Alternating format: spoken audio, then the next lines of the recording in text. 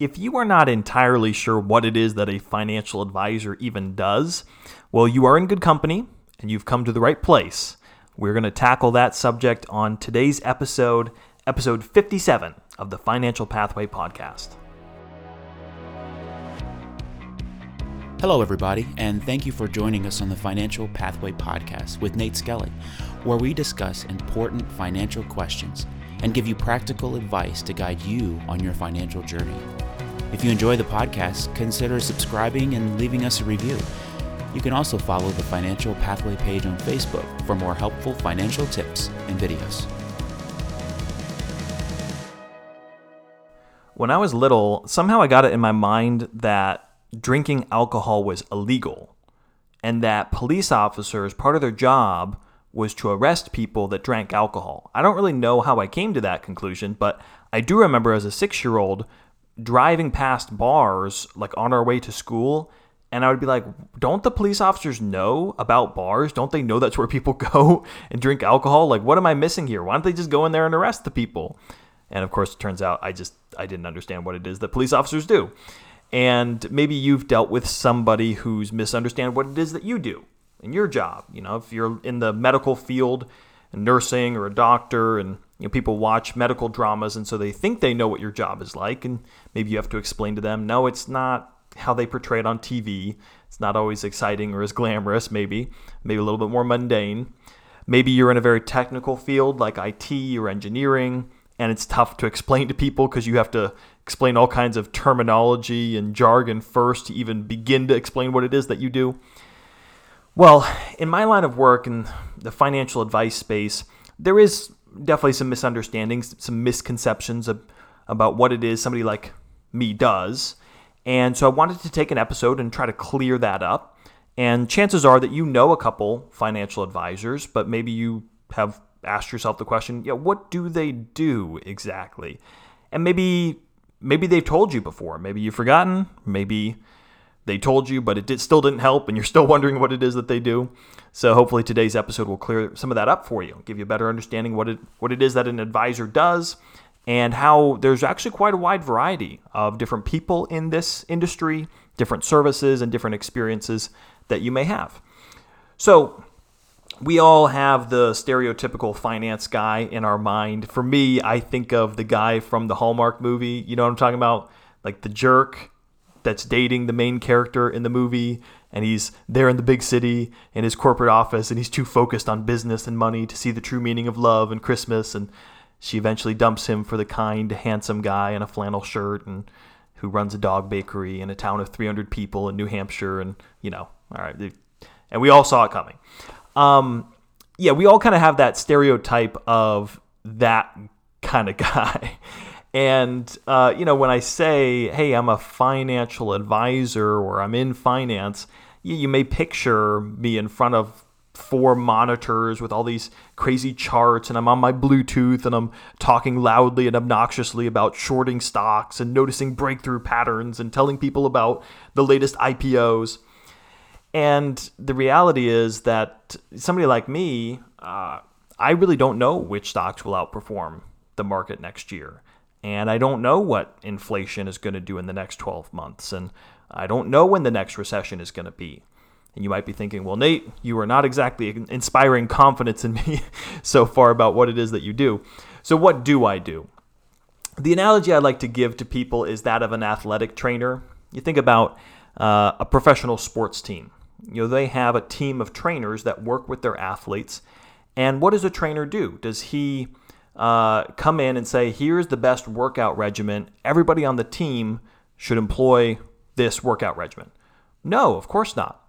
He works with people individually to understand the position that they play on the team. Are they, if it's a football team, are they a linebacker? Are they a quarterback? Are they a wide receiver? That's going to really make a big difference as to what they need to work on, what type of moves they're going to need in their position. And he has to understand them as a person. What's their body type? What do they need to work on? What weaknesses do they have? What strengths do they have? And they tailor and customize their approach and their training to the athlete and to the job that that athlete needs to do. And in a sense, that's what me as an advisor does. And that's why very often I'll use the term financial planner, because it more speaks to the approach that I take. But I really want to, in this episode, there's a lot of things we could probably talk about, but I just want to narrow it down to three big misconceptions about what it is that people like me do as financial advisors or financial planners. In fact, actually, number one is let's go ahead and clear up the difference between financial advisor and financial planner. Number one, what's the difference between those two? Advisor, planner. All right. Financial advisor is a very broad term. Technically speaking, there is not a legal requirement you have to meet to use the title financial advisor or financial planner for that matter. So congratulations, you can go ahead and put in your bio that you are also a financial advisor. No, please do not do that. Technically speaking, there's no regulations that guard the use of that term. So that does actually make it difficult to understand the difference. What kind of credentials does somebody have? What services do they provide? It's pretty broad. And then there's other terms on top of that. Sometimes people will talk about a broker or a wealth manager, a financial coach, an investment advisor, financial consultant, on and on. So the more terms, the more vagueness, and the harder it is for people to really understand what people in that space do. Now, if people ask me, hey, Nate, are you a financial advisor? I just tell them yes, because it's a term that most people are familiar with, and I really don't want to try to correct them and be like, well, no, actually, I'm a financial planner, and then launch into this long diatribe about the differences between a financial advisor and a financial planner, because then people will just start slowly backing away from me and avoid talking to me ever again, and I don't want that. So I'd say, yes, I'm an advisor, because I know most times people are just speaking broadly. Now, if people ask me what I do, usually I will use the term financial planner. And for some, maybe it seems like semantics. We're talking about the same thing. But to me, there is a big difference. And it's why I prefer to use the term planner. So speaking broadly here, financial advisors primarily deal with investments, whereas planners deal with a wider variety, a wider scope of financial goals and questions. So the way I see it, from my vantage point, there are really three main groups or categories of people in this financial advisor, financial planner space. And this is my observation, so take it for what it's worth. I think most of the people who use the term financial advisor fall into groups 1 or 2. And most people that use the term planner fall into group 3. Now, there are definitely exceptions, and there's people that kind of cross over and use a term and fall into a different group, but generally, this is what I've seen. So group 1 is a group that works mainly on commissions. So these would be people that usually use the term financial advisor. They deal mainly with insurance products. So they will have an insurance license that allows them to sell life insurance, annuities, sometimes even health insurance too.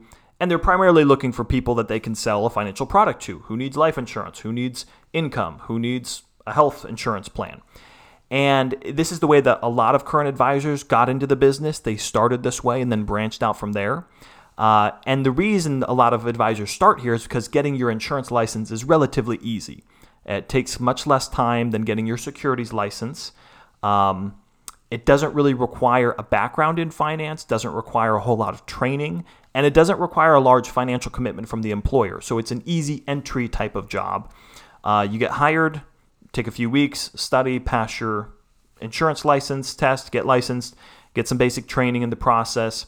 And then your compensation, because you're commissioned, is mostly, if not entirely, from commission. So you go out, if you're able to sell some policies, then you can do well and stay in the business long enough to kind of build and grow from there. And if not, then you'll very quickly be on to another job. So there's a lot of people that have come and gone through the financial advisor industry in that capacity. Not a very high entry barrier, but also it's a difficult job because it requires it requires a certain level of sales knowledge and sales success. So these financial advisors will work with lots of different people. They're not necessarily working with ultra high net worth. They're looking for people that can buy one of their products. So, whether it's a whole life policy or an annuity. And because it's a commission product, they don't really need a large dollar amount in order to make a decent commission on a relatively small sale. So when I think of group number one, these are going to be mainly people like you think New York Life, Northwestern Mutual. Chances are your local bank, if you have an advisor there. Most of these people work on commissions. Now, not always and not entirely and not exclusively, but generally, they're usually dealing with insurance products, usually life insurance and annuities, and they're usually working on commission.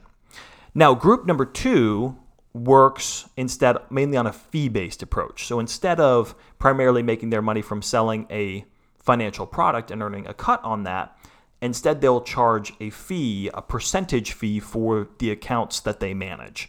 And so they're going to be dealing mainly with managing retirement accounts because those are larger accounts and ones that people are usually looking for advice and management on. And they can also be compensated through commissions, but they're not usually or primarily compensated through commissions.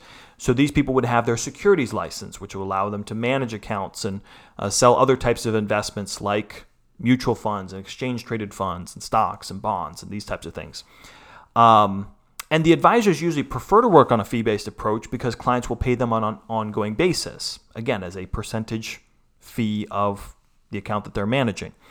And so most of the communication, most of the relationship with their clients is going to be centered on the investment component, what's going on in the market, planning for their retirement, and accumulating enough for them to withdraw from in retirement and supplement their income. Now, depending on the situation, the advisor may choose in certain spots to go ahead and say, I'm going to sell a life insurance product or an annuity to this client and earn a commission on that. But that's usually a small percentage of their business. And also, what I found is that advisors in Group 2, they usually are the ones that are working with the higher net worth clients or that try to gear their business toward higher net worth clients because they are usually being paid a percentage of the amount of assets that they manage. They will prefer to work with those that have a certain minimum amount of money to manage, and that makes sense, right? If they're one person, they can only manage so many accounts, so they want to make sure that those that they work with is beneficial to their business and meets a certain threshold. So when you think of kind of the big names in that financial advice space, the Merrill Lynch, Morgan Stanley, Raymond James, UBS, etc., most of the big names, that's how their advisors operate. They can do both. They prefer to stay on the fee-based approach, and a lot of times they have a certain minimum amount that they're looking for in order to work with them. Maybe it's $250,000, $500,000, $1 million, and up from there. There's some that are quite exclusive and only work with very high net worth individuals. So financial advisors, when somebody uses that term, that usually means they're in Group 1 or 2, not always. Group 3, this is where I find a lot of times people that want to use the term planner are in Group 3, and they work on a fee-only approach, so they don't have the option to sell commission products. And the idea is that's designed to try to reduce conflicts of interest. If you're selling a commission product and there's different commission payouts, you may be tempted to want to steer people towards the one that pays you more than another. With a fee only, the compensation, it is what it is, and there's no other conflict of interest to try to steer somebody towards a certain product or towards a certain company. Those in Group 3 typically use the term financial planner. They deal mainly with developing a comprehensive plan, and then they're paid directly by their clients. So they're not paid a commission from a product company, from an insurance company or something like that. They're just paid directly from their client. They have an investment advisor license, which allows them to be paid for their advice.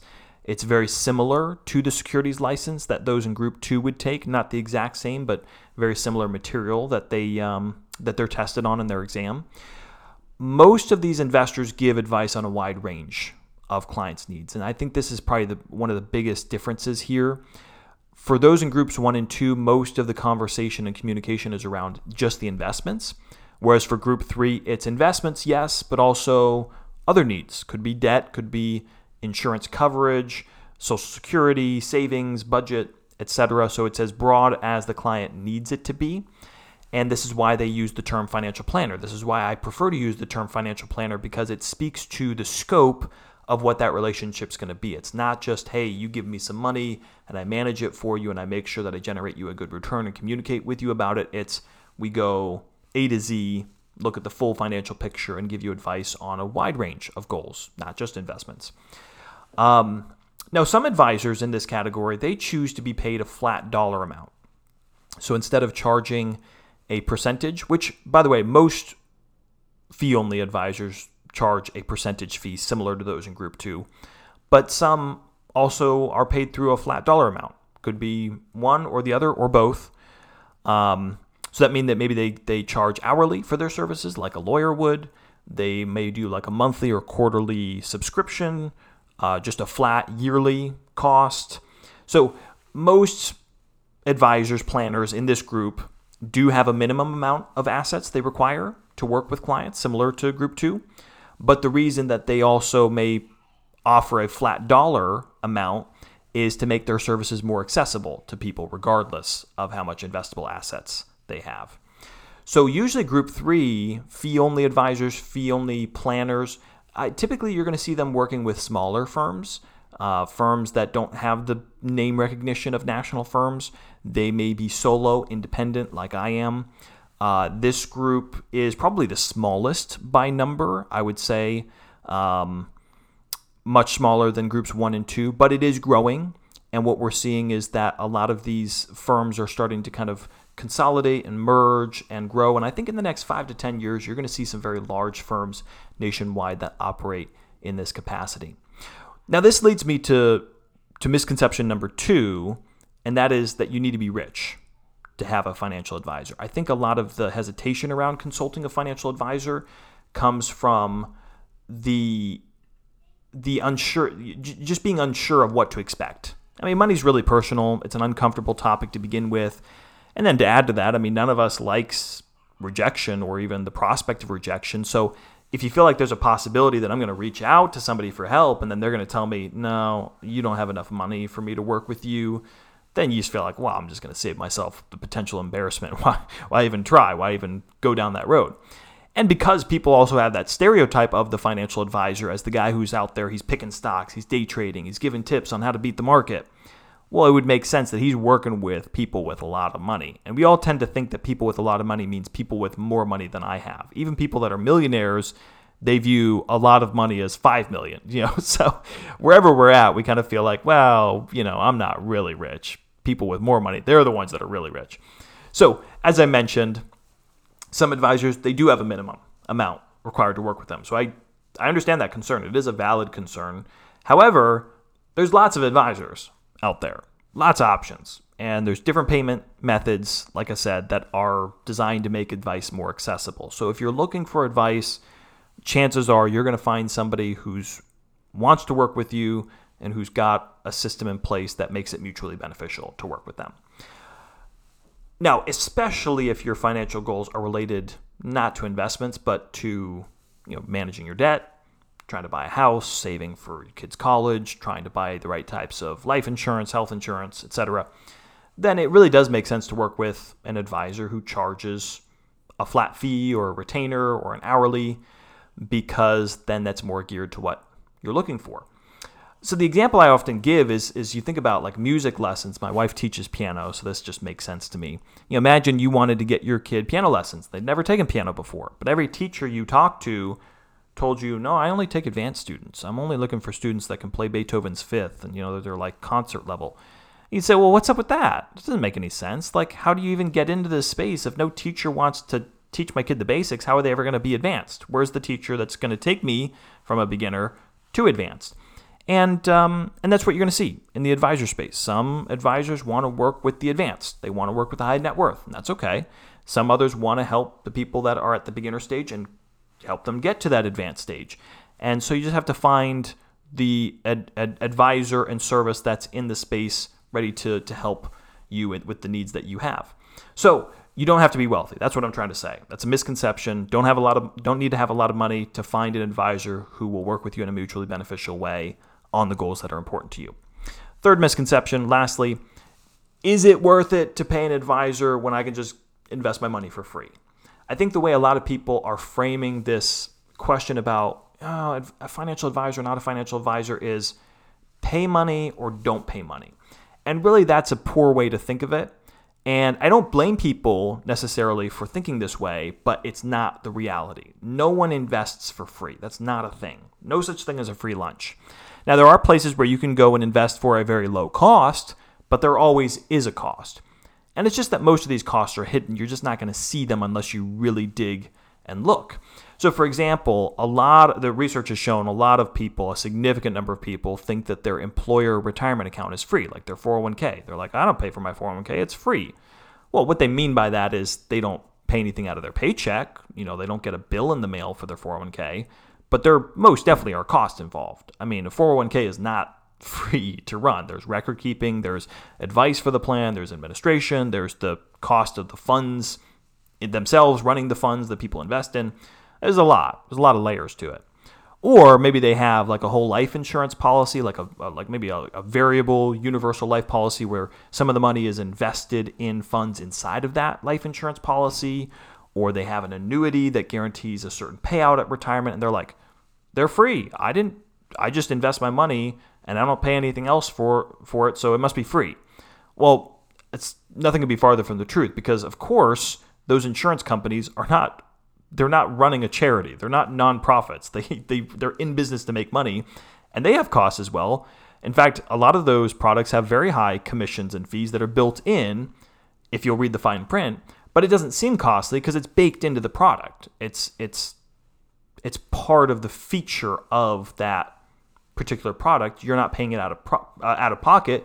You're paying it within the product itself. So, and beyond that, you say, well, Nate, I just manage my own money. I've got an account at Schwab or Vanguard, and that's probably your lowest cost option, but the brokerage still makes money. I mean, Vanguard, Schwab, all these places, Fidelity, they're in business to make money too, and they make money off of you in different ways. They will lend out your cash balance. They will charge commissions on certain types of trades. They will get paid for routing your trades through particular companies.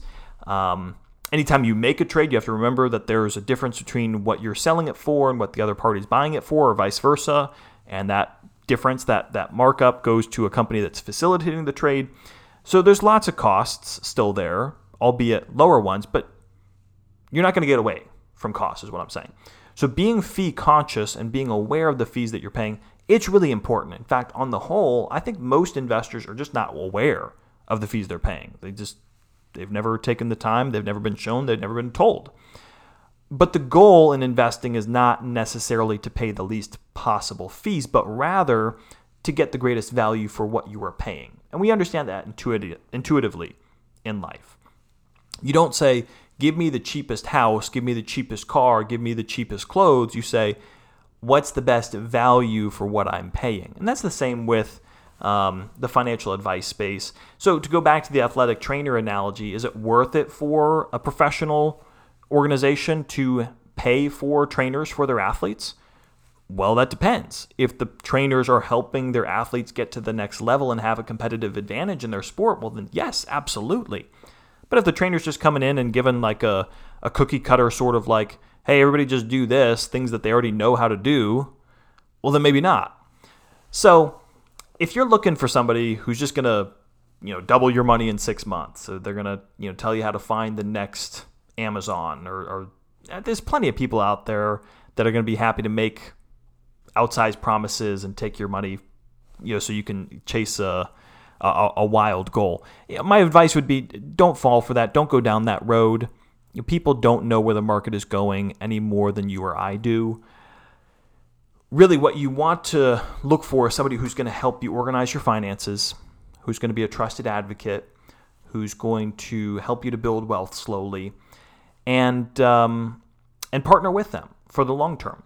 So maybe you've been thinking about talking to a financial advisor, but you've been worried about making that commitment, or you're worried about wasting your time or wasting their time. Here's what I would tell you. If you reach out to me, I'll tell you this personally. I can't speak for every advisor. If you reach out to me, you're not wasting my time, and I'm not going to waste your time, because I've told this to many, many people. I'm not for everybody. It doesn't make sense for everybody to work with me, and I've told many people that have reached out to me, no, don't work with me. Work with somebody else. Or you don't need me. You need this type of help or this type of program or this type of person. But you won't know until you have that conversation. And what I usually recommend is, hey, yeah, reach out to somebody like me, see what it is that I do, see what services I offer, see what it's like, what's the value there. But talk to other people as well. Research it. Go into it like you're studying a new field, and you'll walk away armed with knowledge and be much more confident in your decision from there.